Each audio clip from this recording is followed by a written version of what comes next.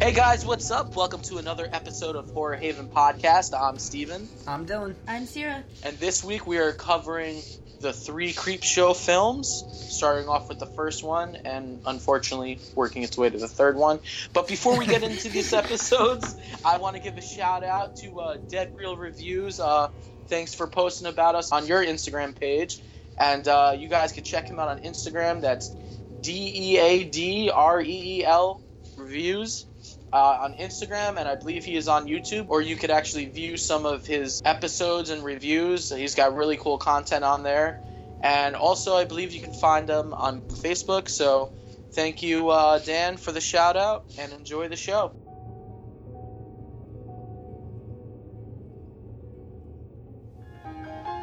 Coming soon.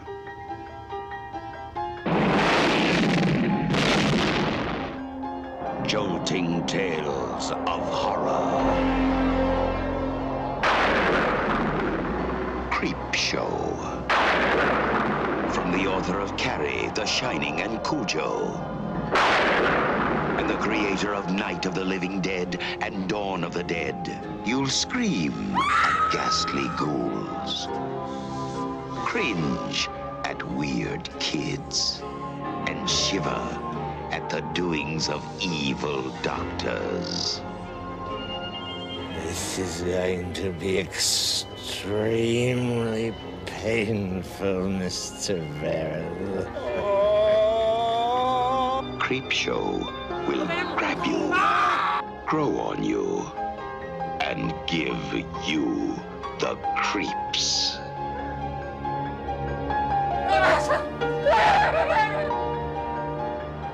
No, this is going to be an entirely new experience. Creepshow, the most fun you'll ever have being scared. Before we get into Creepshow, I want to bring up a brief history on EC Comics. They're the biggest influence on these movies, and anyone familiar with the comics could definitely see the resemblance between the two. EC Comics, it stands for Entertaining Comics. It ran publications such as Tales from the Crypt, Vaults of Horror, and The Haunt of Fear in the 40s and the 50s. The stories focused on like karma as a big theme. They would focus on people who weren't really the best people, and they would often die in like a almost ironic type of way. There was a lot of like twists, and they were definitely mature, violent comics. The comics actually caused a lot of controversy. There was a writer named Frederick Wertham who would write a lot of articles bashing the violence in the comics and its effects on delinquent teens. And it caused an uprise of a very strict comic code authority that banned words like horror, terror, and weird in their comic titles, and really put really strict guidelines on the comics, which made it difficult to publish. So Bill Gaines, who was the owner of the company, ended publication of all the horror comics in 1954 for this reason. But the influence carried on later on. You have illustrators like Bernie Wrightson, who created Swamp Thing for DC, and among others, like very big influences on the comic community and the horror community, as can be seen through Creepshow. So that's my nerd out for the episode. Creepshow was released in 1982. It was based on some of Stephen King's short stories. He also did the screenplay for it. It was directed by George A. Romero and contained special effects and makeup by Tom Savini. The legend. And that's why alright, so when you have someone like George Romero, Tom Savini, and a screenplay by Stephen King, that is the ultimate chemistry for a successful horror film, in my opinion. So the movie was the only George A. Romero film that he directed and did not write the screenplay for. He and Stephen King were very good friends, and they really wanted to work together and decided to do that by creating Creepshow. They hired Tom Savini to create the comic book cutaways and to make it feel like a comic book. And I think they did a great job with that, especially like I think where you could see it the most is in Father's Day when it's showing the flashbacks. I love Father's Day. That's my it's favorite. set up like an actual comic book. Yeah, how it it's does done. like the panel to panel changing of Yeah. the scenes. Such a good job. Yeah. And even like the backdrop to like I want to say certain scenes where it's like a frightening scene and there's like that weird background and like the crazy color of like red or something. It was just a really cool effect. Yeah, that's what I noticed too. I noticed it with all of these. It seemed like anytime like somebody was about to die, the colors would turn blue and red. Yeah. And I thought that was really cool because, like I've said in past episodes, especially in like our witches episode, like I love when they use color to accent certain things in movies. Mm-hmm. But like primary colors, I love it. It's We don't want any purples. no purples, no red, blue, and yellow. And actually, all three of those are used in the third segment, which we'll get more into once we cover that segment. But the film starts off with an opening segment of pretty much relatable, I think, Dylan, to what you were talking about with EC Comics. So there's a kid who is getting a lecture from his father, played by awesome horror movie star Tom Atkins. I'm a big fan of him. And he's getting a lecture. His father sees he's reading these horror comics and pretty much, gives him a stern talking to about he doesn't want him reading this crap, which, is totally relatable to why these comics were like, they had to follow a certain guideline or were like almost banned for the time. And might I say that kid's room, any horror movie's dream, lover's dream. Like, I mean, he's got all these monster movie posters and all these monsters hanging around his room. Like, seeing that as a kid, because I saw this movie when I was probably 9 years old. Mm-hmm. To see that, I was like, damn, this kid is so lucky right now to have a room like that. But yeah, it opens up with that segment, the dad throwing away the comic book and the kid just wanting revenge, and then insert the creep from I guess I want to say he's like the main mascot of the movies. Yeah. Shows up at the window, and then that's when you get that awesome transition to the comic book, and then it really starts to get into the segments. Yeah. Fun fact: the kid in the wraparound story is actually played by Joe Hill, who is Stephen King's son. Really? Yeah. I did not know that. So Yeah. Stephen King's name isn't really Stephen King then. Well, I know his son for this movie went by Joe King, but he goes by Joe Hill now. I'm not wonder sure. if it's like, is he doing something in the business? So, Yeah, like, he doesn't want to he live is off a his horror. dad's fame? He does write for movies and stuff. I'm pretty sure. So it probably is something like he doesn't want to live off his dad's name. But Dude, It's if interesting. Stephen King was my dad, I'd be telling everybody. I can't say for sure. I didn't look too much into it. I just know that that was his son. If you actually look up pictures of him like now, He looks identical. To Stephen King. identical. Yeah. It's so creepy. But Bullshit.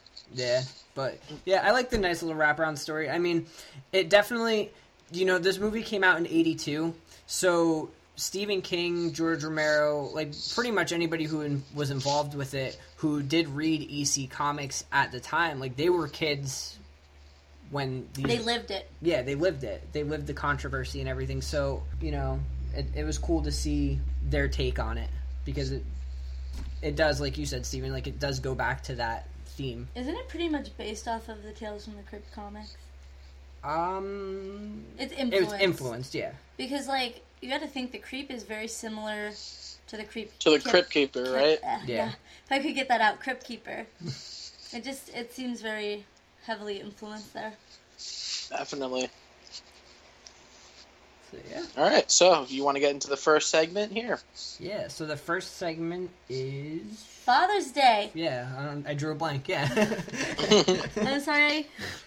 All right, you want to take it, Bedelia, you bitch! So the first segment we have in the first Creep Show starts off titled Father's Day. It is about this wealthy family who are having a get-together, and it just so happens to be Father's Day. And pretty much the story is one of the aunts killed her father on Father's Day because he was extremely controlling and strict, and he had his daughter's gentleman friend murdered because he did not want to see her happy. He just wanted all his focus on him. So one day she snaps and bashes him over the head with a marble ashtray, and her sister, I'm going to assume, helps her clean up the trace, and they all, go about their lives. Well, it turns out during this dinner, which is the 7-year anniversary of their father's death, they're meeting the one niece's newlyweds, and they're all kind of getting together. But the one woman, Bedelia, who killed her father, she always likes to go to the graveyard to sulk and wallow and just kind of deal Get with drunk. and sipping on that bottle of Jim Beam and kind of just reflect on all the shit that she's went through. It's kind of like a guilt that just hits her, and she has a lot of flashbacks. And pretty much the dad rises from the grave to get his revenge on his family for killing him. And what a awesome opening segment, I must say. It definitely sets the tone for the rest of the movie. Absolutely. Like, the hand popping out when the father rises from the grave. Again, I saw this movie when I was 9. So I fucking jumped when that happened, and the way the music hits right there. Oh, perfect. Perfect jump scare, in my opinion. Yeah, no, I remember watching this when I was much younger with my cousin Amber. And when I think of this movie, I think of this segment and the second segment, like, immediately. This is my all-time favorite segment. Like, I loved it when I was younger. I love it even now. I just thought it was fun. Bedelia murdered her father, but you really do feel for her because he was very, very mentally abusive to her. And he used her, Yeah.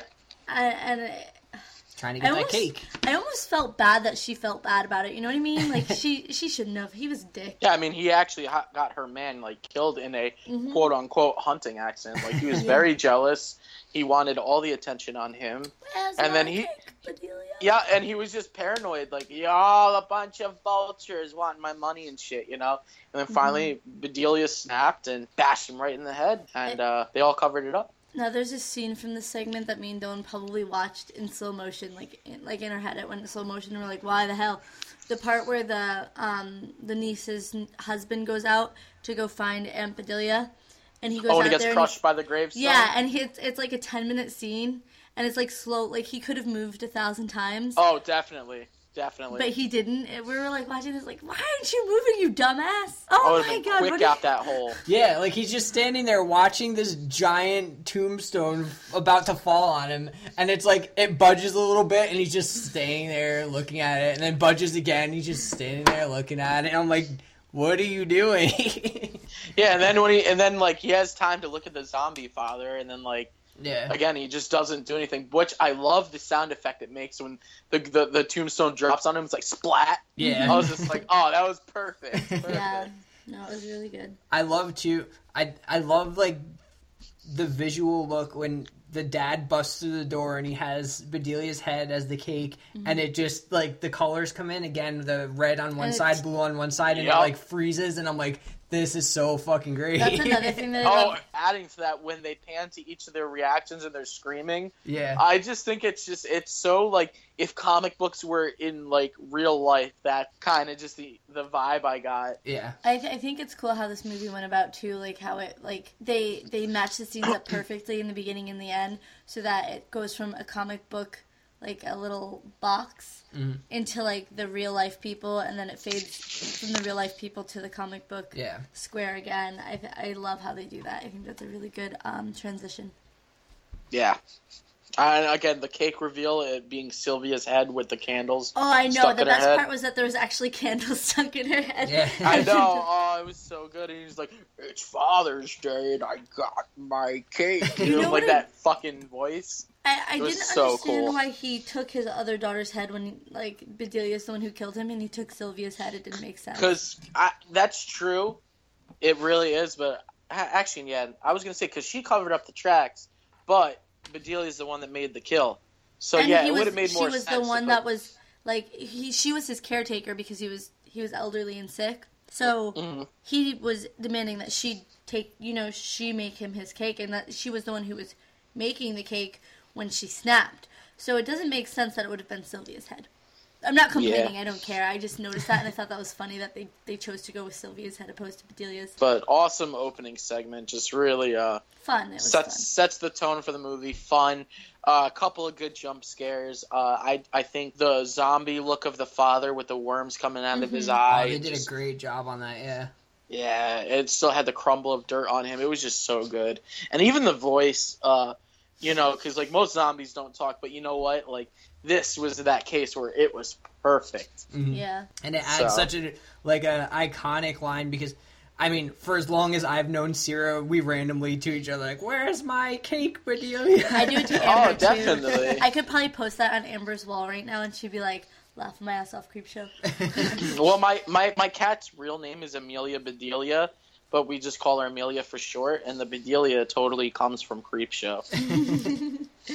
So, you know what I mean? It's definitely a very influential opening segment, and it definitely is scary. I mean, at least as a kid, you know, seeing that. I mean, the effects were great. I think what this segment does and what all of the segments in this movie do is they have such, like, literally the perfect balance between horror and humor. Mm-hmm. Yeah. Like, you could look at something and, like, not to jump ahead too much, but and something to tide you over, the dead couple and that, the seaweed hanging from him and shit. Oh, yeah. It's so creepy, but then you have these moments, like in The Lonesome Death of Jordy Verrill, where you're just, like, laughing the entire segment. Yeah. Oh, But you know what, though? I feel like, although there's humor to it, I feel like it doesn't change it from horror to, like, a horror comedy. I feel like I would still mainly focus on that it is a horror movie opposed to a horror comedy. Oh, yeah, for sure. Yeah, it is for horror first and just throws a little bit of that humor. Yeah. But I think that comes with... Stephen King does that. Like, he always has some humor laying around somewhere. So. Any other highlights from the first segment that you guys really enjoyed? I gotta say the dance scene real quick. Oh yeah, I like that Oh, bitch my kept gosh. dancing too, man. I haven't watched this movie since high school, and that part came on, and I'm sitting there, I was like, what am I watching? Do you remember the first Yeah, time my you cousins watched would this? always spoof it. What's that? Do you remember the first time you watched this movie? Did you watch it with me? I watched it with you, but that wasn't my first time watching it. I want to say I watched it when I was in, like, middle school I don't believe you. on HBO at my grandparents' house. I won this at a Yankee swap at my family reunion. I won Creep Show, the first movie. You pick out a prize, and I was like looking at the prizes, and you could either pick once you were like when you were under like 12, you could either pick from like the kids table or the adult table. And I was like looking at the toys, and then I saw Creep Show, and I was like, I'll take that, and that's what I picked out. Good choice.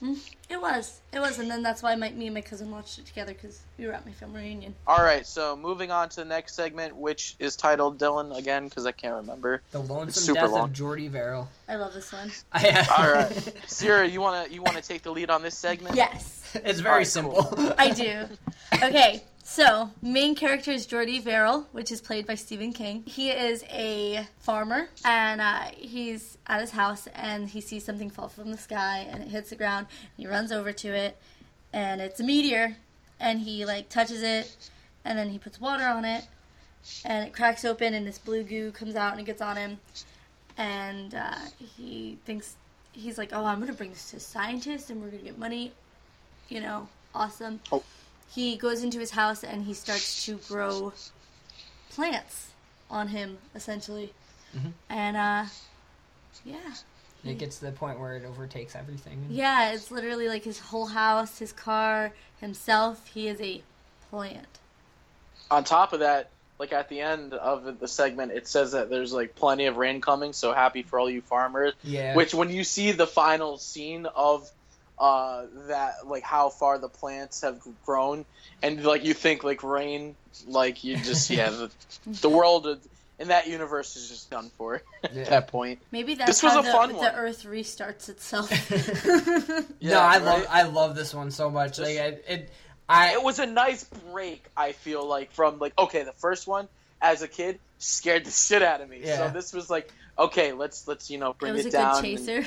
Yeah, definitely a good chaser to say the least. Stephen King should have been a comedy actor. Dude, he was amazing too, and like he like had such control in his eyes to where like he He'd go could cross-eyed, He yeah. could go in different directions. And he could look in different directions. It was so funny. But Yeah, he's always this like, is awesome. "Oh, Jordy, you nunkhead." Yeah. Shit. I love when he's like, that's that Verrill luck, B-A-D. Yeah. Or he's like, meteor shit. Yeah, that's like another quote, and I always did it to Dylan, like, and randomly look at him and just be like, meteor shit. Yeah. I love that quote. It's so fucking I weird. love when he's he's like picturing himself going to the professor to sell the meteor, and Oh, he's yeah. like, I ain't taking less than 200. And the professor's like taking money out of the box. He's like, keep it coming. Keep it coming. Yep. It's Which so I fucking think for funny. a meteor, 200's a little low in my opinion. And he's like, got to pay off that bank loan. It's like, damn, son, how cheap is that bank loan? No, I everything about this one is just fun. It's entertaining to watch. And Stephen King, Stephen King appears in all of his movies in some way. I think this is probably his biggest appearance in his own movie. Oh, yeah. For sure. Yeah. This is probably his longest appearance. And it really shows that if he wanted to be, he could be like a comedic actor of Yeah. some sort. He was so funny and he was so good. He really got into his character. I think it's love, good to see, too, that he can, like, make things with humor in them, because a lot of his stuff is just very, like, serious and dark. Mm-hmm. So it's cool to see. I feel like the he, humorous though, side. his like little pop-ups in his movies Oh, yeah. are usually funny, like in Rose Red when he pops, like he shows up as the pizza boy. Yeah. Things like that. The only one that I can't think of that was too funny was in Pet Sematary. He was the Reverend at the funeral, but I feel like he has no problem poking fun at himself. Oh, yeah. And I think that's a good quality to have, especially when you're as famous as he is. The fact that he can laugh at himself and he doesn't take anything to heart, that's awesome. Good for Stephen King. Yeah, good quality to say the least. I really love the plant effects in this. Like they did a good job of I think it was like simply but well done. You know what I mean? They didn't go too crazy till the fucking end when he completely turns into like complete bud of a Yeah. person. Like that shit is wild. But I like how it gradually started to build on him. How it Like was first his it started with his fingers, And then it was then in it was mouth. his tongue. Yeah. I like when he realizes, like, he like looks at his fingers and he realizes it's worse, and he's like his first thought was like, oh no, I put my fingers in my mouth, and he like ran to the mirror and he was like sticking his tongue out, and he's like, oh no. Yep. When he's going to get My in the favorite- bathtub and he's like... he sees his dad, and his dad's like, are you an idiot? I've Which I lost believe that was water. the doctor as yeah, well. Like, I yeah, think- it's the same actor, yeah. Yeah. cool. I thought so. And I love when he looks down at himself after taking off his pants. He's like, not there, too! It was really good. That I was a loved good one. it. The ending's a little dark, though, I must Yeah, say. he shoots himself. Oh, double barrel shotgun right to the head. It's just like, it was such a comedic segment right until that very end where he's like, he's fucked. Mm. Maybe he should have just tried to like keep it trimmed. Shave. He needed a I nice feel like that shave. would have been a lot of work. Yeah. I'm not taking a weed whacker to my face. I'm good. Oh. I've watched enough CZW. I'm okay with that. I wonder if he had children, if they'd just be like flowers. They'd start to bud out. Yeah, they just like blossom. Getting into conspiracies now. Yo, shout out to him watching old school WWF, man. I'm hearing Vince Oh, yeah. McMahon's voice and the Wild Samoan in the ring. I was like, yeah, my boy. Yeah, I saw that. I thought you would like that, Steven. Oh yeah, you're all good old Vincent Kennedy McMahon. Is he still doing WWE? Yeah, he's the chairman, and they're having a movie like coming out made of him. Back His in the life. day, it was WWF, though. I remember that. Yeah, it's WWE now, but yeah, it was definitely WWF. But that was a cool little thing. Way to be up with the times, because that was when WWF really started taking off. Like, they just scooped up Hulk Hogan, I think, around that time. Mm-hmm. So, it was cool to just see that little throwback, and you guys know what a big wrestling fan I am, so, yeah. Alright, I don't have too much more to say about this one. No, I think we pretty much covered everything we loved. What is there to dislike? Okay, maybe it wasn't scary, but there's plenty much more in this film that makes up for it. So again, like you said it best, Sarah, it's a nice chaser from the fear that the first segment instills in you. It's like when you watch cartoons after you watch a really scary movie before you go to bed. Yeah, Same absolutely. thing. The next one is something to tide you over. So this one, For some reason, that guy made me think of Ric Flair. Yes, That's all I could think Thank about you. watching it. I was like, Ric Flair? Why are you here? Thank you. I was like, yo, the Nate. Yeah, If he was- that's exactly what I thought. See, but the Nate was very much younger at that time. But, still, he's definitely got that Ric Flair vibe to him, for sure. Yeah, the like pure white hair. Yeah, definitely Ric Flair. Oh, yeah. He's Ric Flair's brother. but yeah, so something that tied you over follows a guy who finds out that his wife is cheating on him, so he buries her and her lover on the beach up to their necks and says, if you can hold your breath long enough for the tide to come over, you could break free from the sand and be free.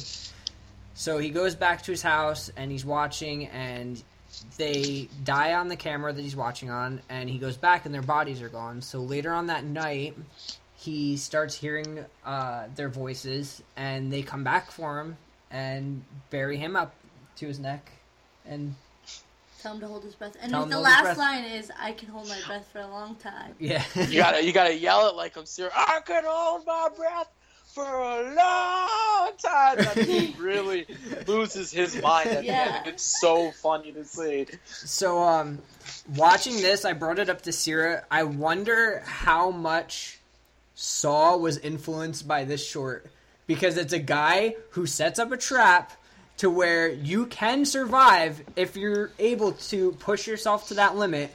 And then he watches from a TV in a safe location to see if they survive or not. Yo, good connection, honestly. I didn't even think about that. But now that you said that, it makes a lot of sense. Does. Especially as an early influence for the Saw films. I like this one a lot, and I remember watching it when I was a kid and being, like, not being interested in this one. I was very bored by it. But now watching it, I think it's a very clever segment. I think it's interesting. It's definitely, it was unique at that time because, like Dylan said, now there's Saw that does that same formula. But it was unique for its time, and, I was looking into it too because I wanted to see if I could find anything about James Wan being like influenced by this in some sort of way, but I didn't see it. The only thing that I saw that James Wan is cited for influencing him a lot in Saw was Dario Argento. So, yeah, he said like the Saw puppet was influenced by Deep Red? Deep Red, yeah, the doll in Yep. Deep Red. There's a bunch of different connections to it, but nothing about this movie, which I was surprised about. I'm sure somewhat. I think everybody's influenced by a little Stephen King everywhere. Oh, yeah. I gotta say, the water zombies, which, is the couple that dies, they look phenomenal. I like the, like you said, the hanging seaweed.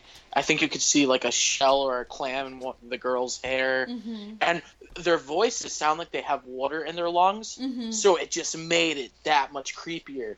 And when they first showed up on the screen, when he, like, opens the door, shuts it when he sees it there, and then he turns around, I jumped as a kid. Like, that scared the shit out of me. Tom Savini fucking killed it. I mean, without a doubt. I can't say I'm surprised, but the effects in this movie were great. This short, I like it. I wouldn't say that it's the standout short of the movie by any means, but it was enjoyable to watch, and I think it does a very good job of following that EC Comics theme of, poetic justice, where, there's a guy who tries to do something bad, but it comes back to bite him in the end.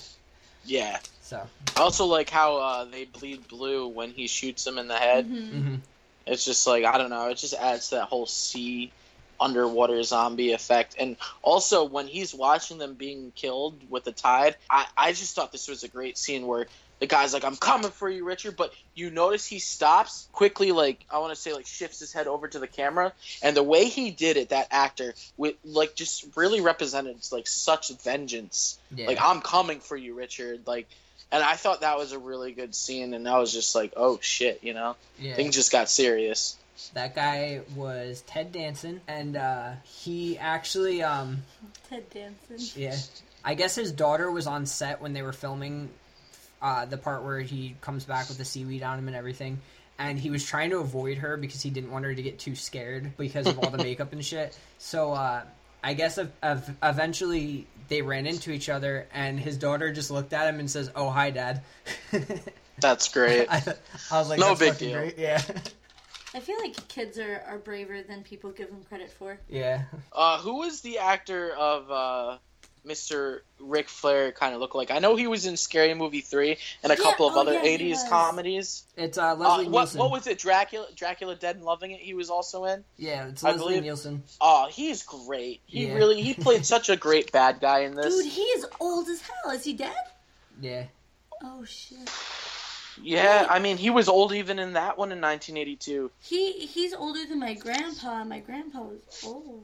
Yeah, he 1926. It's funny. I was reading stuff about this online, and I guess when they were filming, he was carrying around a fart machine in his pocket, and when they would actually be filming, he was like completely serious the whole time. But like in between takes and stuff, he'd randomly walk around and set it off, and like right before George Romero would yell action, he would like set it off, and the crew and the cast would just start cracking up from it.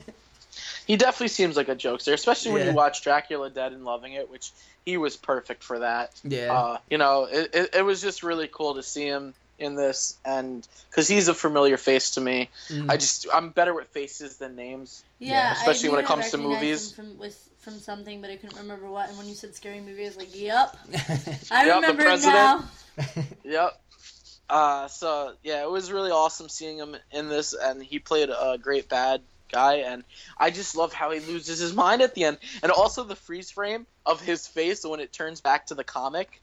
Oh, that face is priceless. Of him underwater with his, the water's just hitting him. He's got his mouth all open. It was cool. Well, again, it was a good way to end too. it. Like it brings in like the red and the blue and.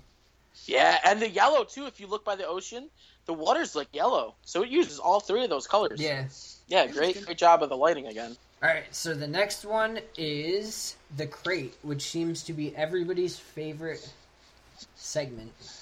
Not mine. I can agree. I can't say it's mine, but it's definitely mine. Next to Father's Day, this is my favorite segment. All right, so The Crate starts out with a janitor flipping a coin. He loses it under the stairs, and while he's looking for his quarter, he notices a box that says some expedition 1834. So he calls one of the professors up, who's at like some party for like all the staff, and he's friends with an English professor whose wife is extremely fucking annoying. And it's funny because both the English professor and the wife are both in the movie The Fog by John Carpenter, which is a great film. Yeah. So it was nice to see them two to get back in a film together. And so the one professor is notified, and he goes down to check it out. And when they open the crate, they realize, or they're moving the crate, they realize something shifts. So they have a look inside, and pretty much inside the crate is this monster, like monkey thing. And it goes by the name Fluffy, I guess. I've later come to find out they gave it a name, which looks amazing. And it eats the janitor, really rips him to shreds. So the professor loses his shit, and he goes and finds like one of the younger students there. And the younger student doesn't believe him. He thinks he actually committed the murder or whatever, and he gets ripped to shreds. So then the one professor loses it, goes to his friend, who's the English professor with the annoying wife, Billy is her name? Yeah. Something like that. Yeah, she did a great job of being a complete fucking nag, and it kept going to these flashes of him killing her, and you think at first it's real. Like the first scene when they're at the party and he shoots her in the head and everyone's clapping and they're like, great shot. Yeah, at first I was like, whoa, did he just really fucking kill her? And you realize it's a fantasy, which later on he gets to fulfill that fantasy. So he tells his friend to help him out, and his friend at first doesn't believe him, so he goes down to check it out and realizes there is something in the crate. So he covers up the tracks and pretty much is going to seal the monster in the crate and get rid of it. But before he does, he calls his nagging wife down to come check it out. He makes up some excuse, and she gets down there, and that's where he feeds it to her. And I love the line, just tell it to call you Billy, because it's so repulsive. Like, that thing fucking eats her alive. Yeah. And, it ends pretty much with him dumping the thing down into the water, and we get one last look at those yellow eyes in the crate, which are absolutely creepy. And the one professor who witnessed this all from the beginning was like, well, what happened? He was like, oh, don't worry about it, it's sinking at the bottom of the ravine or whatever, or some hole. down with with water or whatever. And that's how that ends, and everything's like, okay, yeah, you want to play some chess? I just totally killed my wife, kind of fed this thing, but no biggie. Let's play some chess. But yeah, this was my favorite segment, and the creature Fluffy, oh my gosh, gave me nightmares as a kid. It was so well done. It was actually Tom Savini's first fully animatronic creature. Yeah. It was so good. I love the razor sharp teeth, the claws, the eyes, everything. The way it moved. I liked this one. Was he a Sasquatch? Oh, no, God. It was some kind of... It wasn't a Sasquatch.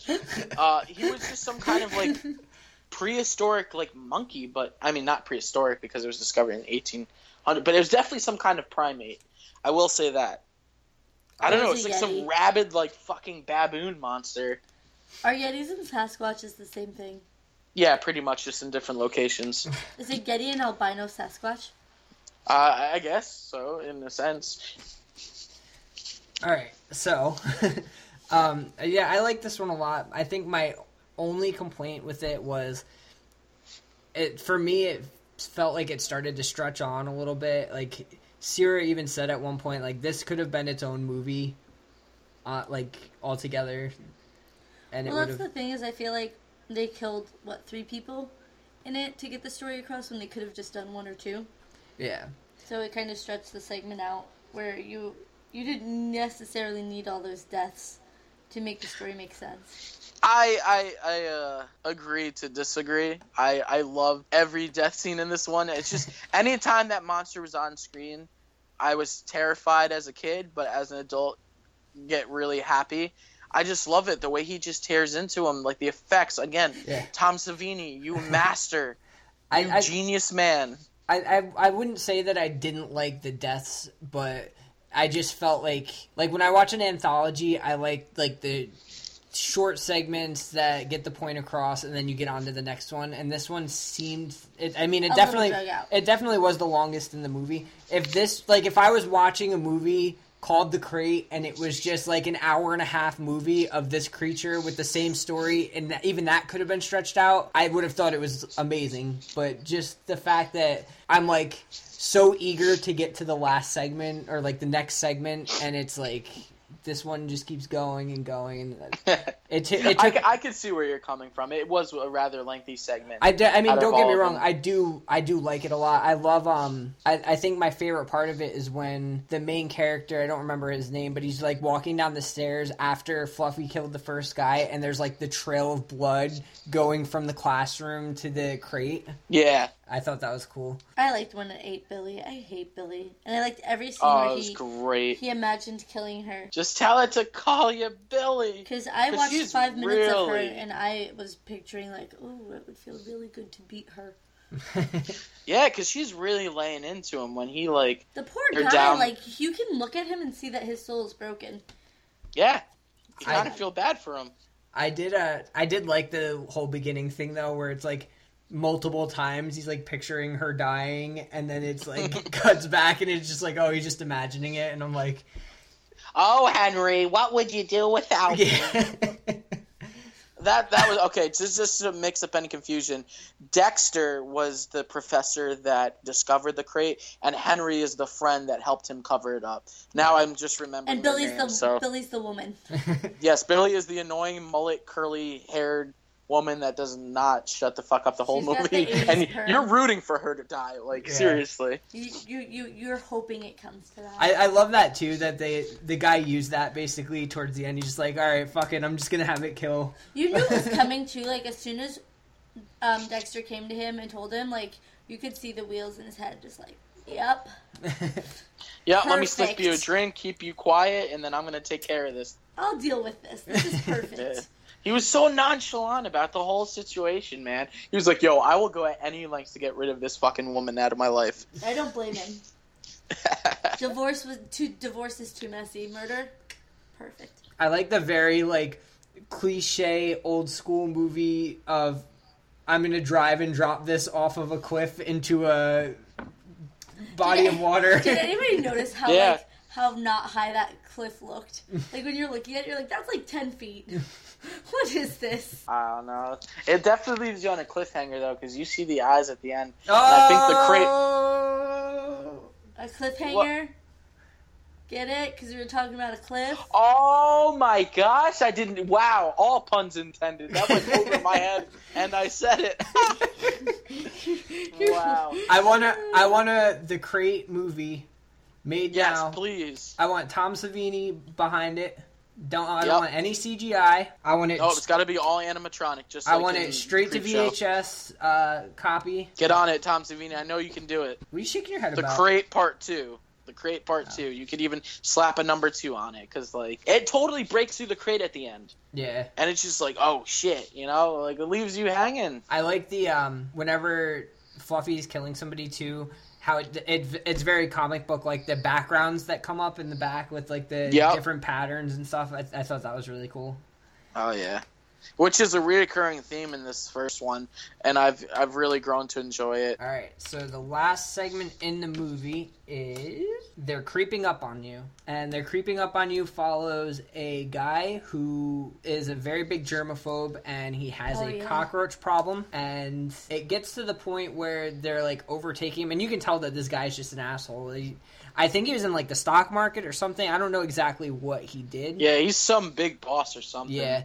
And he's a douchebag. He just throughout the night. I think there was a power outage or something, and it just all these bugs are making their way into his apartment, and it gets to the point where there's like thousands and thousands and thousands of them, and they kill him and coming out of his body and everything. This is literally my worst nightmare. Like literally, if anybody knows anything about me, I cannot do cockroaches or maggots. You know what's the craziest thing about cockroaches too is if you sever the head, the body will keep trucking towards the head for like 7 hours. Jeez. Trying to reattach it. Yeah, I mean, like they said, they could survive nuclear warfare, so these fucking things are like, they really are the term pests. They're disgusting. Try to get rid of them is just... I think at the end it almost seems like somebody who he had wronged in the past set this up and... Oh, that woman that... Alright, so he gets a phone call about this from this woman who's crying. I guess like her husband worked for Mr. Pratt is his name, and he like kills himself due to the amount of stress. And she's definitely got vengeance on her mind, because when he's like, when the cockroaches are taking over, you hear her over like the recording machine. And she was like, I hope you get yours, like, you son of a bitch, this and that, as the cockroaches are breaking through his skin, which, might I say, was done so fucking well. I think that was probably my favorite effect in the movie, because it's so, like... Alright, when I was a kid, I remember The Mummy with Brendan Fraser creeping me out, the part with the scarabs under their skin.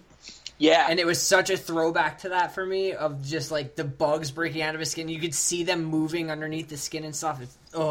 Yeah, it was a wonderful effect. Yeah. So I think it was Stephen King said a few years back that this segment cost more than anything else cost to make the movie, because they had to get the cockroaches imported, and they had to get a temporary license to have them imported. They had to pay 50 cents per cockroach, to which they got 250,000 cockroaches, which translates to 125,000. Jesus. They had to account for every single cockroach before and after filming each scene. So they had to they had to count every single one. They had to keep a running log of any deaths that occurred to them for like paperwork reasons and shit. Like, that is so much effort. Yeah. Not for cockroaches. Ooh, it was a very like simple segment that just worked so well. Mm-hmm. And like you really, again, with the whole karma thing, it definitely relates because he gets what's coming to him. Oh yeah. And one thing I love is like the maintenance guy. He's like, "Can I help you, Mr. Pratt?" or whatever. Like you could just tell like this guy can't stand him, but he's got to put up with him because he's the maintenance guy of the building. I just thought the interaction between them two was so funny because you could tell like the guy, this probably isn't his first time having to go up there. It's probably a regular thing, and you could just hear the sarcasm and the "I'm sick of your shit" in his voice. It was just so well done between them two. Oh yeah, it definitely was. I can't stand the look of this one. Like watching it. I hate Sarah that like too. extremely sterile white look. Like it's not pleasing for me to look at. It doesn't creep me out. It just like kind of irritates me a little bit. So it makes it hard for me. I can't stand that totally sterile look. Like, ooh. I asked Sarah too when it first started because, like I said, I haven't watched this since high school. I was like, "Is this supposed to be futuristic?" And she's like, "I think it's just supposed to be really clean." And I was like, hospital. All right, I guess I can see it. I think it added to the effect of the story, and it was an interesting set design. I think it made sense to the story because the guy was total germaphobe, and he wanted to live fully sterile. He didn't like bugs. But I don't know, for whatever reason, like, I can't look at it. And I'm not a dirtbag. My house is always clean, guys. It bugged me a little bit because, like I've said, like, I love the use of color in film, and, like, it I think this focus did the more on opposite of contrast. that. I love the part where he goes in the, like, safe room where he thinks he's safe, and then he sees the sheet start moving, and I'm like, oh, I think dude. it was his bedroom. I don't even think it was a safe room. Well, he, like, locked it up, and he's like, oh, there's no way you're getting in here, and I'm like... Guess again, motherfucker. Oh yeah, the reveal when he pulls up the sheet and there's like thousands of them. Yeah. I hate cockroaches. Well, if you have a fear of bugs, this definitely hits home. I for don't anyone have a with fear a of bug any other bugs. Just the cockroaches and the maggots.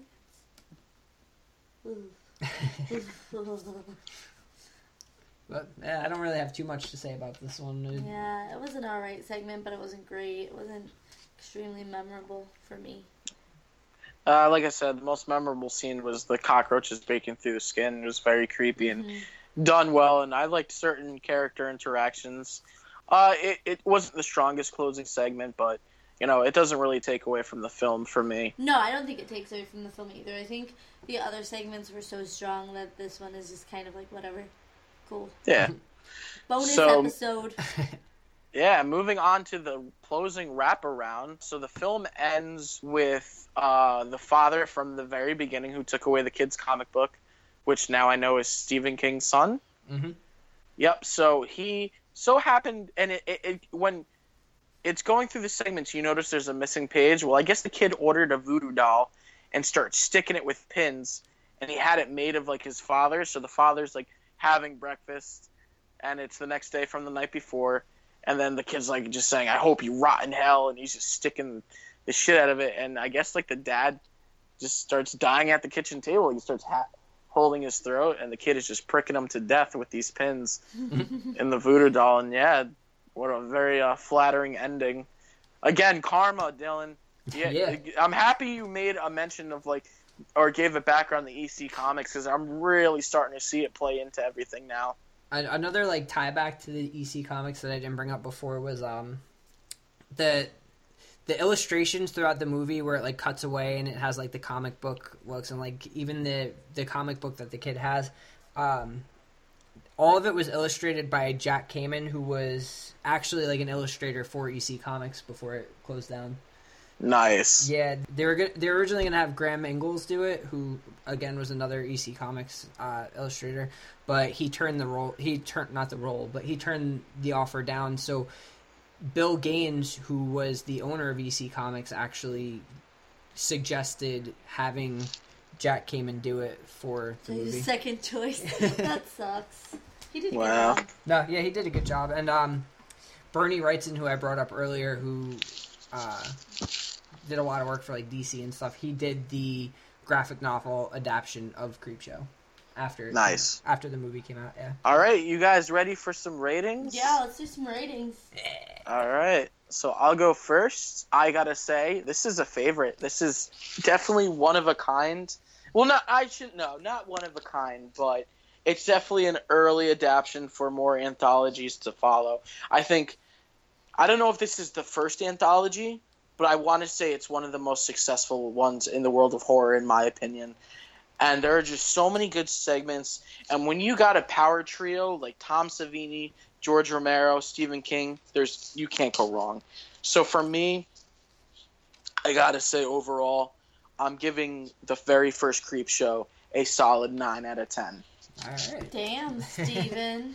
Yeah, love it. I can never get tired of this movie. Yeah, so I agree. I personally am a sucker for anthologies, as you guys know. So when we said we were going to do Creepshow, I was super hyped to do it. I think each aspect of the movie was great. I think Tom Savini's effects were great. I think the cinematography, the screenplay for each segment was great. It had the perfect blend of humor and horror, and I love that it had that resonating theme from the EC Comics of like poetic justice, to where you have this person that just seems like a shitty person getting what they deserve in the end. So that being said, the segments did have, you know, there was some that were more stronger than others, but overall I can't say that there were any in this that I could not stand whatsoever. I think I'd give it an 8.5. All right. I like Creepshow. I like it a lot. I like the first 3 segments much more than I like the last one. But all in all, I thought it was a really good movie. It's not, I wouldn't say it's in my top 10 or anything like that, but it is something that should be respected in the horror world. It's a great movie. You can't beat anthologies every once in a while. So, but I think my score is going to be a little bit lower with 7.5. All right. Yeah, that's fair. So, with only 3 people for this episode, do we have still a solid average Horror Haven rating? We're still doing a Horror Haven rating. So the average Horror Haven rating would be an 8.33. So an 8.3. All right. Yep. 8.3. 3. 5 years ago, Stephen King and George Romero, 2 masters of the macabre, created their hallmark of horror, Creepshow. Many would argue that nothing of significance has happened since. Until now.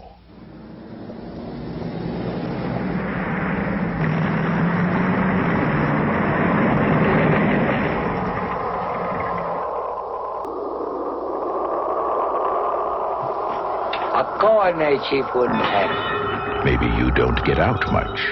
Oh, this is crazy. This is totally crazy. Maybe you're always running late. I gotta go. Or maybe you just have other things on your mind. They gotta make me a movie star. But if you only make it to one scary film all year, make it one you remember all year long. Creepshow 2.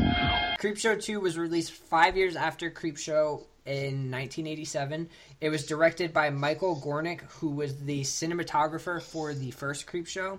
George A. Romero returned to write the screenplay, but the screenplay was based on Stephen King's short stories. So everybody involved in the first one, like the major people, were still involved. Tom Savini did come back for the effects, and he also played the role of the creep. Yeah, we got a face behind the creep this time.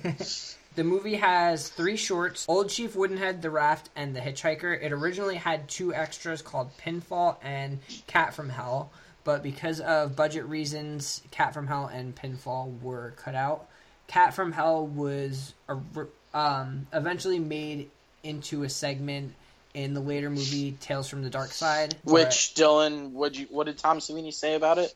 I feel like it's important to add. Especially going on to the next one. Yeah. After Creepshow 3 was released, Tom Savini said that he would consider Tales from the Dark Side, the movie, to be the true Creepshow 3. We should have definitely covered that, but, you know, we're just going to stick with the Creepshow. We're gonna cruise along.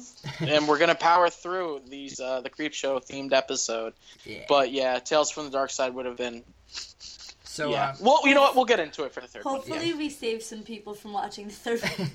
So, yeah, Creepshow 2, it received a lot of mixed reviews, but they were mostly negative. A lot of people said that it didn't recapture what the first one had, which I kind of agree with. We'll get into each segment, though, and we'll break it down. We'll break it down from there. So, Old Chief Woodenhead, probably my least favorite. What? Ooh, okay. Wow. So, Old Chief Woodenhead, there's a couple. They live out in what it looks like the Midwest, and they have this ongoing relationship with this Native American tribe, and the guy has a statue of a Native American chief outside, which he takes very good care of, paints it up with its war paint, all that good stuff. The tribe owes the store owners a lot of money because he helps them out a lot, and they're unable to give him the money, so he made a deal where he gave them precious, like, stones. He said, like, if we can't pay you back within 2 autumns, these are yours, and they're worth like $10,000. Yeah. Later on one night, a group of hooligans, one of them being the nephew of Benjamin. Benjamin. Yep. They break into the shop and are threatening to kill the owners. They're robbing the place, ransacking it. Ransacking. The guy leading them, let me say, great head of hair. Awesome hair. Yeah. He's way better This hair is going to get me paid and laid, he says. Yeah, the movie where... with the guy who has the superpowers because of his hair, and then when his girl cuts his hair, he loses all his powers. He's better looking than that guy. I'm still unsure of what movie that is. Yeah. But... Flash Gordon. Oh, shit! Yep, Flash Gordon. You's right. But he ends up killing the shop owners, and later on, the statue of the chief comes to life and goes and kills the 3 guys who were responsible for the owner's death. We need an attack dog when you have a Native American statue. You right.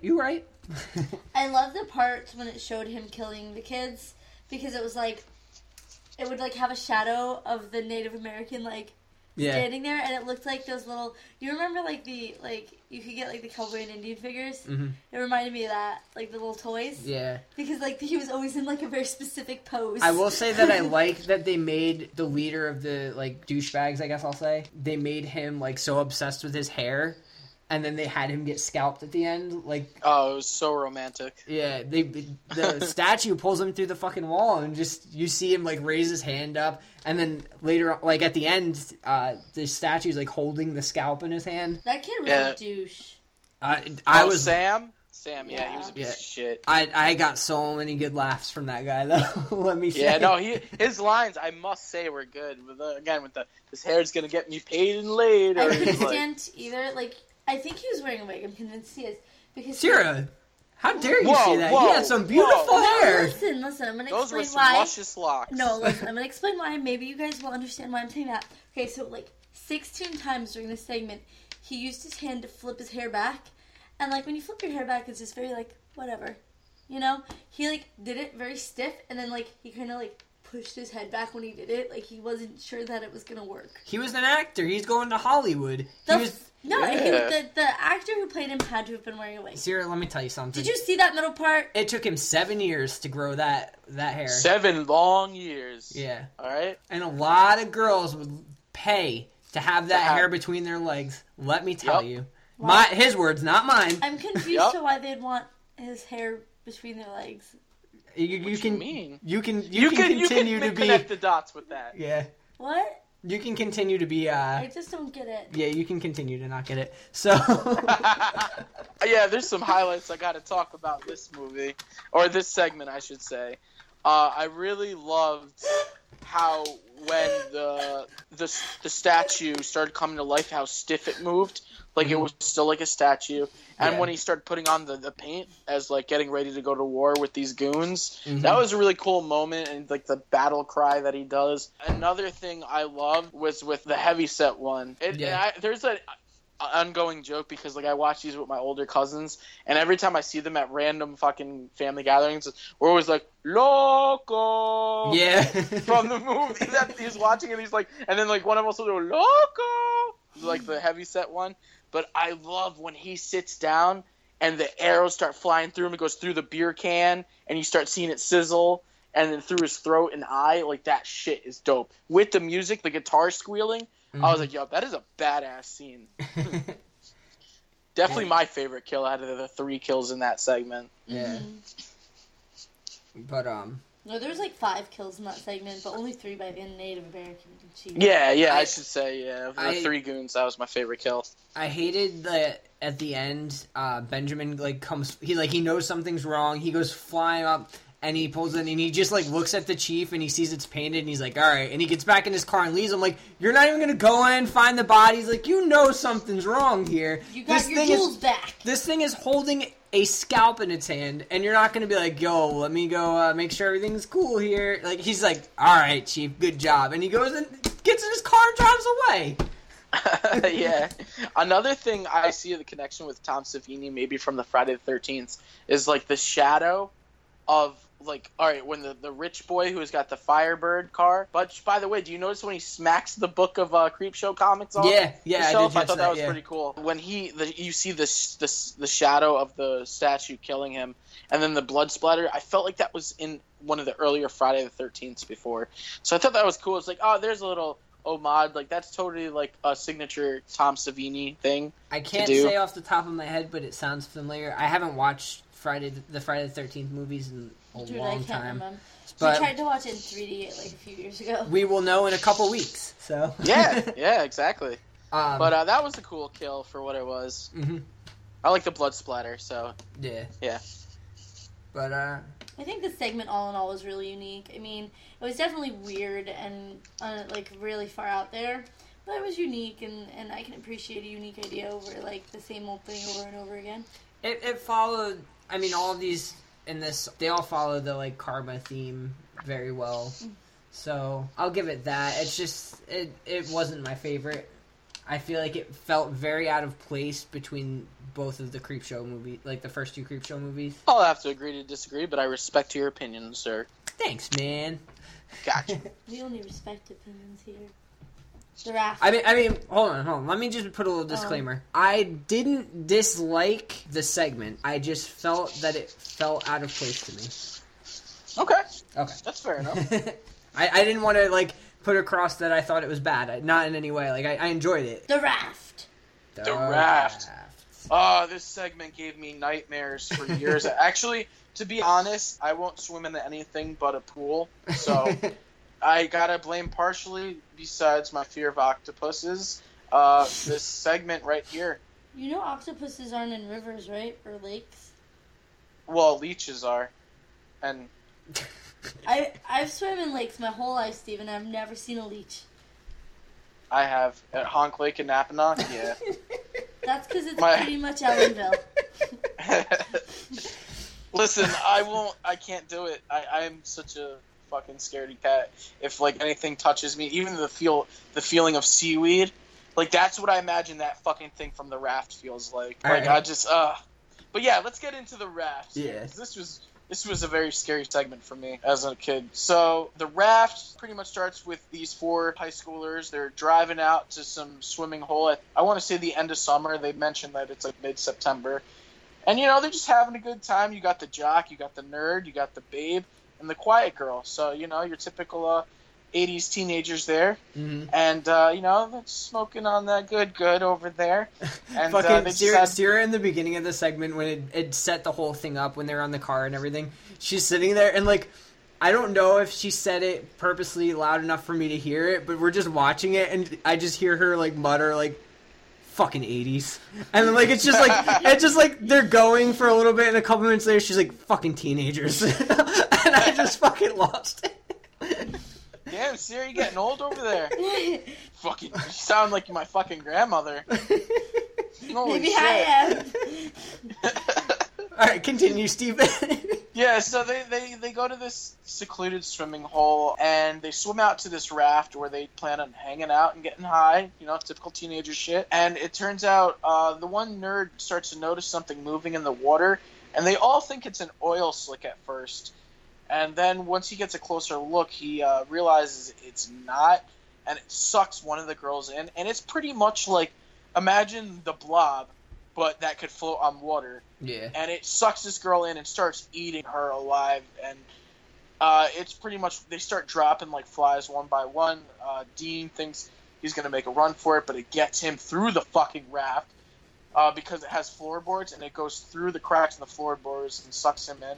And then that's when the nerd and the cheerleader babe, whatever, totally like realize they have to stand between the planks in order to survive. And they're like the last two, and it's pretty much like some shit goes down. He tries to, you know, get a little frisky while she's asleep. And it turns out totally creepy, but yeah, definitely, like, come on, bro. There's a place and a time, and it's not when someone's passed out and in a life or death situation, my man. So it turns Steven out respects women. Yes, absolutely. First and foremost. But seriously, like, she's like, her face is turned over, and she starts like moaning, and he's kind of like, oh, But boom, it turns out her face is getting eaten by this fucking blob thing in the water because, again, it keeps popping between the cracks in the floorboards. So that's when he makes a run for it and totally thinks he beat it. And see, here's my thing, real quick. If I would have made it to the end, I would have kept running to that fucking car. Oh, yeah. No. Sierra and I are yelling at the TV. We're like, fucking go! Go, dude, yeah. And he's just like, fucking, so I close. beat you. And it jumps up out of the water and sucks him back in. Yep. And I just love how it ends with the sign that says, danger, no swimming. Yeah, I like that. I like that cutaway, too, like, with the, where it, like, pans around the car and, like, the car doors open and shit. Like, I thought that was a nice scene. I thought, fun fact, Tom Savini used industrial garbage bags for most of to get, like, the creature's, like, outline look. Really? I to get it to float. Yep. That's how, and then just added more shit on top of it. Again, I thought this was the scariest segment. Mainly because I have a fear of, like, swimming in anything besides a pool. And the actors did a great job of showing agony and pain when they were getting eaten alive by the thing. Yeah, and the effects too, like the way it looked when they were just getting like eaten by this, like, it was very well done for sure. Yeah, I will say that this was definitely my favorite segment from the second one. I liked the raft. I thought it was fun. Don't tip the raft. Don't tip the raft. It won't prevent me from swimming in lakes, though. Totally will for me. Ruined that shit. I'm gonna make you go swimming in a lake, Steven. I'm gonna get I'll you. pass. The guy who played Randy, Daniel Beer, he actually almost died of hypothermia when they were filming this segment. What? Yeah, and the crew like really wanted they were pushing, like, oh no, we'll keep filming, and he's just like really in shitty shape. So Michael Gornick, the director, actually like brought him to the hospital finally because he was afraid that if they kept pushing him to film, he was just going to walk off set and not come back. So they brought him to the hospital, and once he did a full recovery, he went back and they finished recording everything. Well, good call, because that could have ended really bad. Oh, yeah. Definitely good call. I like to reference, again, the Pancho Loco. Like, there's always a reoccurring reference. Like, in the first one, it was the marble ashtray kept showing up. In this one, it was the movie that they were watching. I don't know what movie, but now I kind of want to watch it just for those lines. I know them, like, I don't know the movie, but I read about it when I was looking into these movies a little bit more. I saw what the movie it was, but... Because I noticed they call each other Pancho and Loco, and it's just like, I was like, okay, yeah, I definitely see the connection there. Whole awesome death scenes. Oh, yeah. Definitely. Great effects with the blob. I was glad they all died. I was you know what? I was rooting for the quiet girl. You know, she seemed like a good kid just trying to fit in. The typical final person in a horror movie. Yeah. But she's the first to go, man. Yeah. Yeah, that's kind of sucky. But you know what? She was the most willing to jump in that water, so. Yeah. I thought Dean was the perfect jock asshole. I really liked his character. Oh, I know, but that Speedo was bad. Oh, the Speedo just made it even better, in my opinion. So bad. I was like, oh, God. I was like, this guy is such a douche that of course he'd wear a Speedo. That dickwad trying to be Rocky Horror or some shit. I just, again, like, it was so 80s, or like when he, and I'm not condoning, like, what he did was funny when he threatens his girl, because that's not cool, bro. But when he's like, quiet, Laverne, or I'll smoke you. I was just like, oh, man. The terminology. That's the line, so yeah. 80s. Did you notice that the other girl, like, had no problem stealing her friend's sweater? By the end of the movie, like, she was wearing definitely. Girls. So they're like, you bitch, she just died. Yo, fuck it, survival. You gotta stay warm. But yeah, that's all I've pretty much got to say about this segment.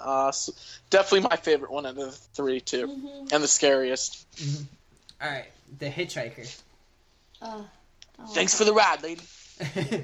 Yeah, so The Hitchhiker follows a girl who's... Cheating on her husband.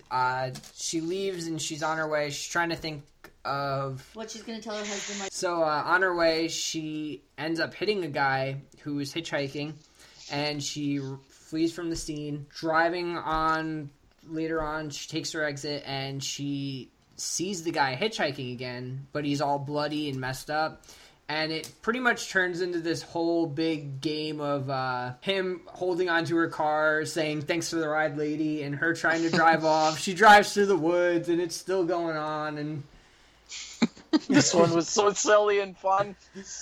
It was, but I had the same complaint that I had with the Crate, where it got to a point where I was like, all right, this is... I'd actually take the Crate way over this one. It just got so repetitive to a point where I wish they kept the other two, or at least another one of the segments in, to shorten this one up a little bit. This definitely had the most sense of humor. When he just it was like, how much more fucked up can this guy get? Like, how much more times can you kill this guy? Well, you had his face, like, completely missing, and he's still like, thanks for the ride, lady. Thanks for the ride, lady. Like, that shit was fucking perfect. And, again, we get to see a great appearance of Stephen King. Yeah, as the truck driver. Yep. Do you notice how a lot of, like, his movies take place in Maine? Well, he's from Maine. Yeah, so, no, I just think that's just so funny. Like, and this one definitely kind of takes place around the Maine area. Yeah. But, this is the one that has the sign to his hometown, doesn't it? No, that was, The Lonesome Death of Jordy Verrill. Jordy Verrill, yeah. At the end, where it shows the sign of, like, the different towns, it has Castle Rock, like a sign pointing to Castle Rock. Is that what the town he's originally from? Yeah, and that's actually, I believe that's his production company, too, Castle Rock. Oh, cool. Or some shit. Didn't know that. Yeah. The ones that made Stand By Me. Oh, cool. All right. Oh, man, great movie. No, this one, it was funny for sure. It just, like I said, it got to a point where it just kept going for so long, and I'm like, all right, like... Going for so long, Dylan. Count them 6 orgasms, okay? All right? We're charging by the orgasm now? 25 a pop here. That's a great price. You already got your Mercedes. I'm trying to get mine. I know, right? I love how casual this guy is about it. It's a nice flip around, because, like, normally... In most films, we see, like, the female escort, whereas, like, this time it's the male escort. I liked all the Stephen King books on the headrest, too. I thought that was cool. You know what? I did miss that. Yeah, I did miss that. There was a bunch of books. I saw it, yeah. I don't really have too much to say. Like, I think I pretty much said everything I have to with my pro and con with it. A little fun fact at the end, where one last time, where he's like, thanks for the ride, lady. And he, like, is completely, like, I mean, as fucked up as it gets. That was a hand puppet where he, like, grabs her by the throat at the end. Mm-hmm. That was all done by, like, an animatronic, like, hand puppet, like, thing. So I thought that was really cool because, like, if you really pay attention, yes, you can kind of tell. But at the same time, it's so, like, just out there. And it doesn't really take away from it where it's like, oh, that's a fucking puppet. It's like, no, like, oh, man, that's still kind of gross, nasty, and creepy in a sense. Yeah. I forgot who played the hitchhiker. I believe he was a kind of a familiar. I just can't remember. Something Washington, I want to say. I'm not sure. I can't remember, but I thought he did a good job for the role that he had, and the one line that he had. Thanks for the ride, lady. Yeah, no, it was just that was actually his only fucking line. Wow, he just did a good job of just fucking. I know you did wrong. Like, he just had that face. Like, I know you fucked up. And I just think it was funny how she just kept saying, just $4,000 and it'll be like, you just drove it out of the showroom, Mrs. Lansing. I also like you're losing your mind, bitch. Yeah, it was kind of funny just to see her all by herself getting fucking lost in her head and shit. Yeah. And she really started losing it. And I like that they acknowledged, like, where she's like, can you live with this? Yeah. What you just did. I thought that was cool, too. We didn't, like, if we're wrapping it up on Creepshow 2, I didn't really get into my really biggest complaint with the movie. I really didn't like the animated, like, wraparound. Oh, you didn't like it? I didn't like it, no. I thought it was cool. I don't know. I'm a big fan of, like, 80s cartoon style. So maybe that's why I enjoyed it so much, because it totally screamed, like, 1980s, like, art style as far as cartoons and shit go. Yeah, I don't know. It took me. I like the Bullies too. They were so 1980s. Yeah, I liked the one. I liked in Creepshow 1 where it had, like, the acted out wraparound story. Gotcha. But I don't know. It was an interesting take on it, I must say, and the whole cartoon of the Venus flytraps eating the bullies at the end was, like, it was interesting for what it was. I was like, all right, well, at least the kid kind of got his revenge too. Yeah. I don't know. It was something different. I feel they took on this one, and it didn't really bother me too much on it. And another thing I want to point out about the hitchhiker, I liked how at the end he made it set up like she killed herself with, like, where you sit in your garage and you turn the car on, step on the gas. Like, when the husband came home, and, like, that's what it totally looked like. She fucking, killed herself. Mm-hmm. So I thought that was interesting because at the time I didn't know that was a thing when I first saw this movie. So when I went back and watched it, later years, I was like, oh, that's okay. That makes so much more sense. It almost makes me wonder if, like, none of it happened and she just went crazy after killing the guy and did kill herself. Cause who's to say? Yeah, we'll never know. Never know. Ask the people who made the movie. Maybe they know. Ask George A. Romero. Sarah, you had anything on this last one? I didn't really like that segment. I just thought it was too drawn out and too long, and absolutely ridiculous. Like, she was driving her car through really thick woods, like a pro. Really no problem. I just think it was a little silly, a little out there. I agree, but I think that's why I liked it so much, or not so much, but what I enjoyed about it was that the silliness of it. It was so over the top. It was so, like, the guy just keeps holding on, like, thanks for the ride. Like, it was quirky and fun, I thought. Yeah. All right. So you guys want to get into ratings on Creepshow Part 2? Yeah, boy. All right. I know this movie got a lot of more negative reviews than anything, but I personally think it was a solid follow-up. You still had quite some people involved that were involved in the first one. I wish we would have gotten to see those other two segments, but I get it with film budgets. So for what it was, I must say I enjoyed this movie. I loved the score in the beginning of the movie with the opening credits. Tom Savini was a great creep. I actually didn't mind the animation, like, little wraparound, and I found something really enjoyable about each one of them. So my overall rating is going to be a solid 8 on this one. I'm going to be a little bit of a downer. So overall, I thought the movie was enjoyable. Like I said before, I enjoyed Old Chief Woodenhead, but it didn't feel to me like it fit in with the rest of the movie. The Raft, I loved it. I really don't have any complaints about it. But The Hitchhiker, I did feel like it drew out a little bit longer, and you could definitely tell that there was supposed to be more of a movie there, and they just stretched it on for time at that point. I wasn't really a fan of the animation cut around. I think I'd have to go like a 6. All right, Sierra. With this movie, I really liked the first segment. I thought it was fun, and I thought it was weird enough to where it wasn't, like, unenjoyable. I loved The Raft. I thought it was really fun. Definitely had, like, an 80s feel to it. But the last segment really just got it for me. I really wasn't into it. And I think part of it, too, could have been, like, watched it after work and I was tired. But honestly, all in all, for me, this movie, I'd give it, like, a 5.7. Okay. Overall, Horror Haven average rating is 6.6. Yeah. Okay. Because you got to round up. So it's 6.567. So we're going to go with 6.6. 6666666. Satan! Dr. Satan! Dr. Satan! We've got to watch that movie. Oh, yeah. Oh, yeah. We have a Rob Zombie episode coming up in the near future, so be on the lookout for that. Corpses. All right, so getting on to the Grand Code. No, I can't say it. I can't do it this episode. Now getting on to possibly the most cringy movie we've ever had to watch.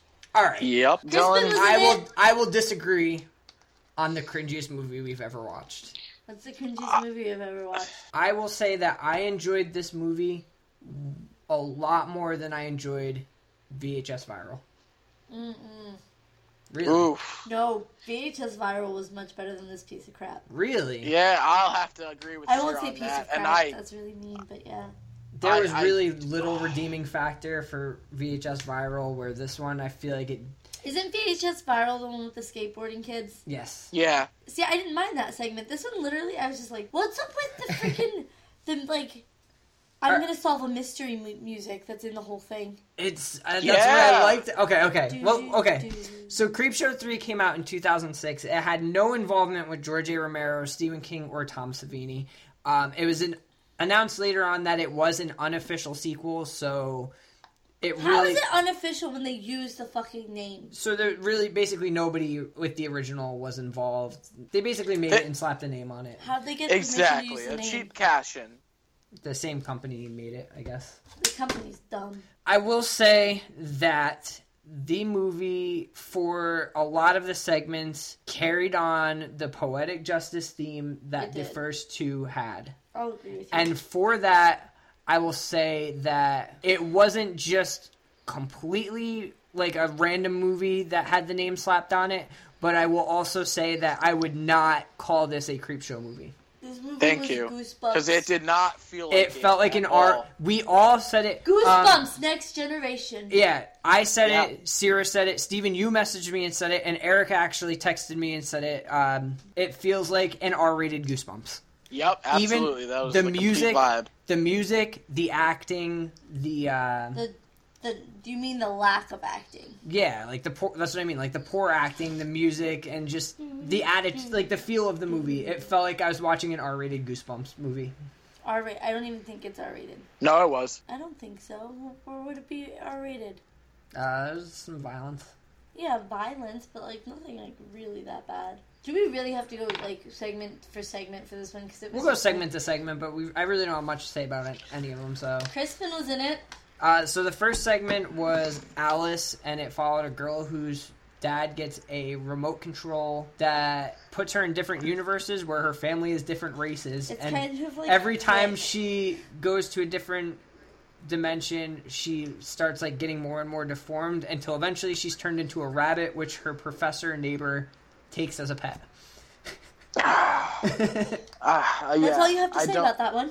That's all. That's it. I'll give it credit this. The more deformed Alice looks, yes, the special effects were actually pretty solid there. That is the only good thing I could say about that segment. She made a cute bunny. The next segment had your boy, AJ Bowen, a.k.a. Hey, Crispin! We love Crispin. Which was actually the only reason that we decided to do Creepshow 3, because we're like, yo, we were only going to do 1 and 2, but AJ Bowen's in it, we got to do it. He looks so different, too. He had a ponytail. And I will say, and this is not Crispin bias, I enjoyed the radio as a segment. It felt like a very fucked up version of the movie Her with Joaquin Phoenix. Yeah.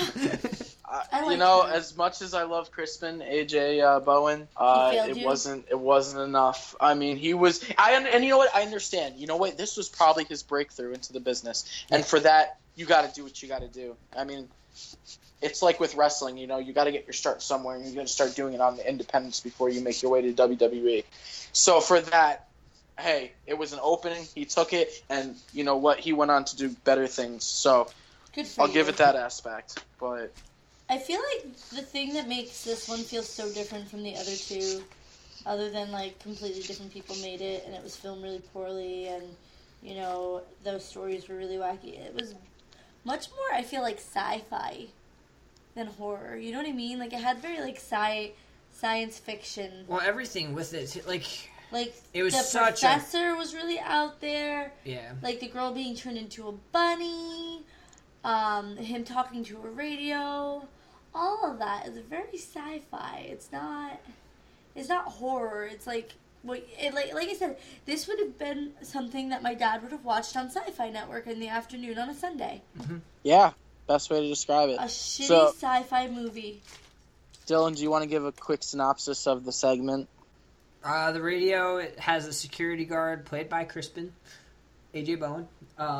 We prefer Crispin. Yeah, he buys this radio from a homeless guy who pops up. That's another thing with this movie that we really didn't bring up. All of the stories are connected, and it does it like kind of shows them connecting, but I think it does it very poorly. Like, it connects them in a poor way where it's just it's like, so coming off of anthologies like Trick or Treat, like there's stuff that connects every single story, where this one, it's kind of just like, oh, well, that character was standing in the background in this segment, and now they're going to be in the next segment. And it's like, all right, yeah, the homeless guy was the best connecting character, though, with the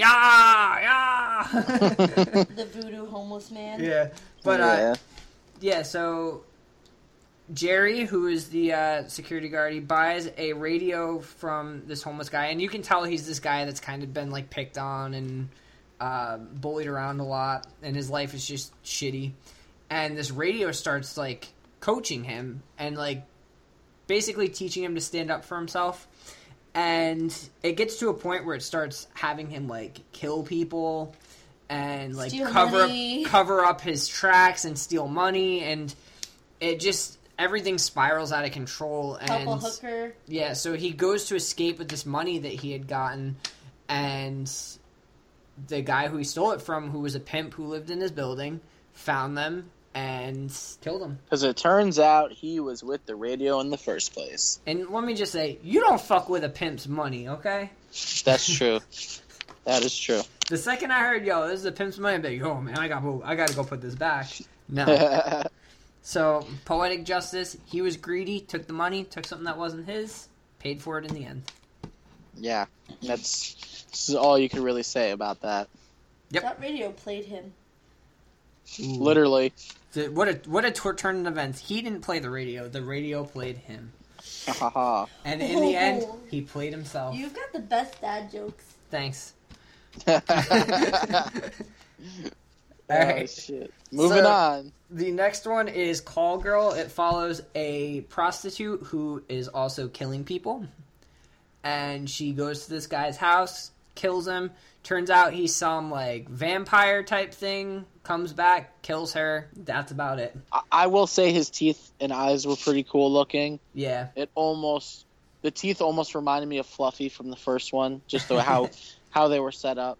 Yeah. And that's my only highlight of this one. This segment was very, like, short and to the point. Yeah. What were you going to say, Sierra? I thought he looked stupid. Yeah?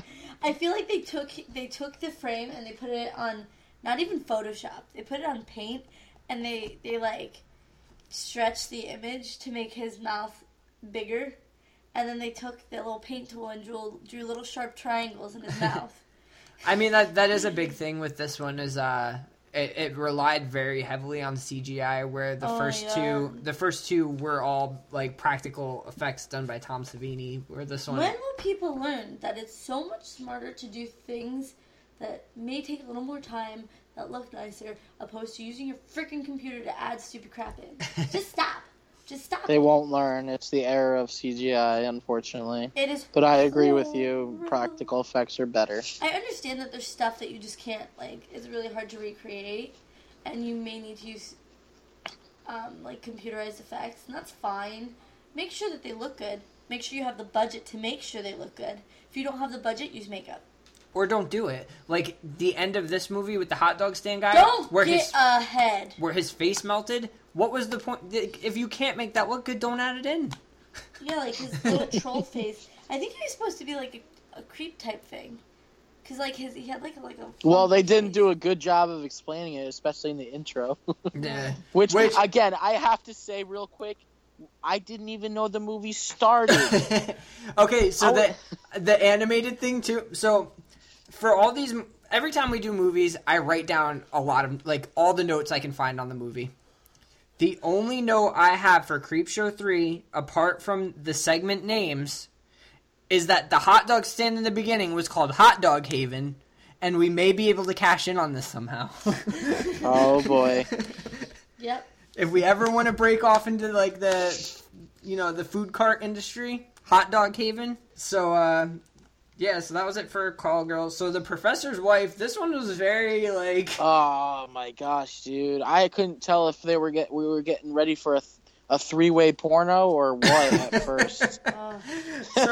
So the professor who pops up throughout the movie, the one who made the remote in the first segment, Alice, he invites these two former students of his over, and he's talking about this, like, big breakthrough that he's had with his experiments, and then he's talking about how he's getting married and he found his perfect wife. So he leaves to go to the store, leaves these two guys at the house, which, like you said, Steven, it's like the setup of a really shitty porno. Yeah. But they're talking to this girl, and she's like, oh, I don't know how I met the professor. I just came up one day. So they start getting this theory, okay, she's a robot. He's talked about making a robot. He's made jokes about making the perfect girl. So this has to be a robot. So they go into the kitchen where she's at, and they kill her. They start hacking her up, and they're like, oh my god, it's so real. And it's just like a good 3-minute scene of them taking body parts, and like they pull her head off, and they're opening her skull, and then they find a scrapbook, and like, oh, you went through so much trouble to make this realistic. And then they're reading about this girl who has amnesia, which explains why she didn't remember meeting the professor or anything. And they do a very poor job of cleaning up the mess. They leave. The professor opens the oven and finds his wife's head, which very, I'm trying to think of the word, very tame response to finding his fiance's head in the oven. He just opens it and he's like, oh. That's how you would react, I'm sure. Like, it wasn't I just found my fiance's severed head in the oven face. It was I made these cookies and I left these cookies. Burned. I left these cookies in too long and they burnt. Yeah. It's a good way of putting it. So that was that one. And then the final one was Haunted Dog, which was a guy who was a shitty doctor who was total ripoff of Dr. House, let me say. Oh, totally popping the pills. Oh, take this, take that. Yeah. Telling, yeah. Oh, God. He gives a homeless guy in the beginning a hot dog, which he dropped on the ground, has dirt on it, and the homeless guy chokes on it and dies. So the doctor throughout is seeing the ghost of the homeless guy throwing up a hot dog and trying to hand it to him, and at the end he has a heart attack and dies. Yeah, there's... All leading up to the wedding of the professor with his wife that I guess he put back together. Somehow... She's alive still. I don't know. It was a mess, but yeah, this movie it was very hard to follow.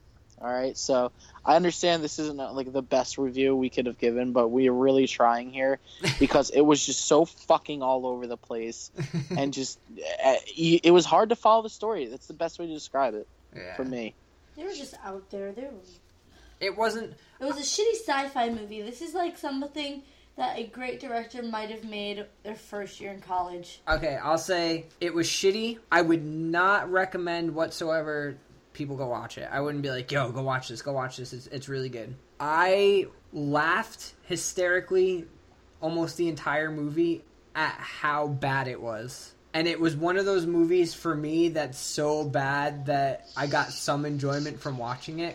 But like I said before, I wouldn't consider it a Creepshow movie at all. Yeah, that's the only way you can enjoy it is making fun of this film, I have to say.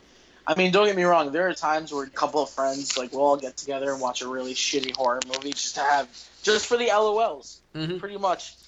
But, you know, there's always something that's really enjoyable that you could take away from them. Whereas this, yeah, there was a couple of LOLs, but half the time I was cringing. And yeah. I guess... It might be the atmosphere, too, because, I mean, did you watch it alone?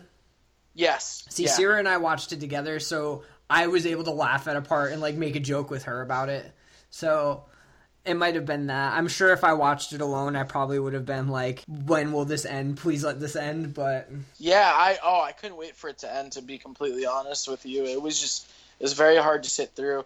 I was just pissed off that they just decided to slap Creepshow on it and think, quit. It was a quick cash-in. Would you have taken some more enjoyment out of it than you did if they didn't just rip off the Creepshow name? Or would you say that this is a complete 100% lost cause?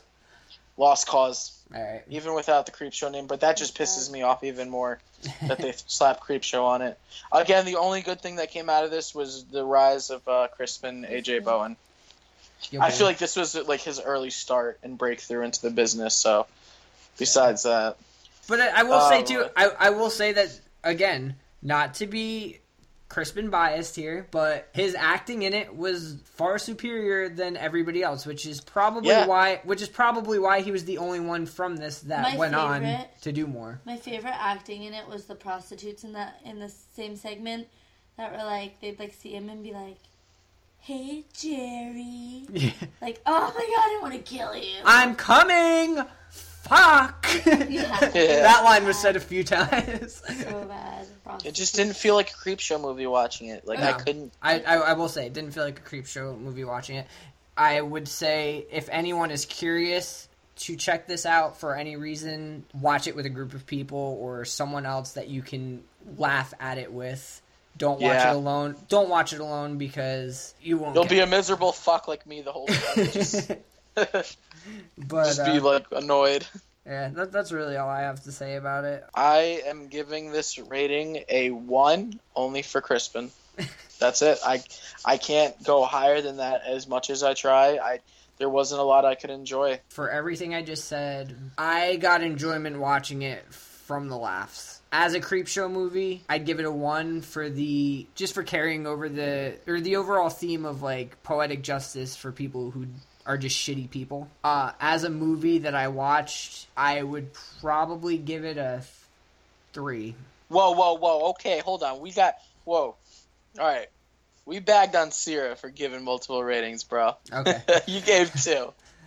I'm going with 3 as my final answer because, like, for like our rating system, I'm going for a 3. But I'm saying that's the only thing that I would give it credit for as a Creepshow film because I wouldn't consider it. I wouldn't consider it a Creepshow film, but as a film itself, that's what I'd give it. And that's solely for the fact that I laughed my ass off watching it. So. Gotcha. Sierra? You ready? It's getting the Rotten Tomatoes rating. It got a 0%. Oh. Wrecked. That's all I have to say about that. You're giving it a 0? It's giving it 0. And that's on the same level of disgust you had for Cannibal Holocaust, so you really must detest this. Dude, it was just like... I literally was like, I cannot watch anymore. And we had to watch an hour-and-a-half movie in 2 takes because I could not get through it. That's how bad it was. I have never done that. This movie was not good. I'm sorry whoever made it. I don't want to hurt your feelings. I'm sure you've done better stuff since then. I'm not fond of this movie, though, sir. Or ma'am. Or ma'am. I think it was a dude. Listen, it takes a lot to just make a movie and you're going to call it a creep show. So with that, you got a lot of weight on your shoulders, all right? You got a lot to live up to. Well, here's the thing, too. We don't know. This could have been something that the company slapped the Creepshow 3 name onto it. That's true. So we don't know that. I can't really say too much in that regards because it might not have been the people who made the movie might have gone in with a totally different idea. Well, whoever said that this is Creepshow 3, you are held responsible for one of the most misleading movies that I've seen in a long time. Yep. Shame on you. Shame on If you want to watch Creepshow 3, watch the true Creepshow 3, Tales from the Dark Side. Exactly. Which if we thought about it, we probably would watch that instead. What is the Horror Haven average rating for this? 1.3. Oh, there you go. There you go. We're calling Erica for her opinion. Before we do the outro, I'm not keeping it on the episode. I'm not keeping it on the episode. I'm just curious. Yep.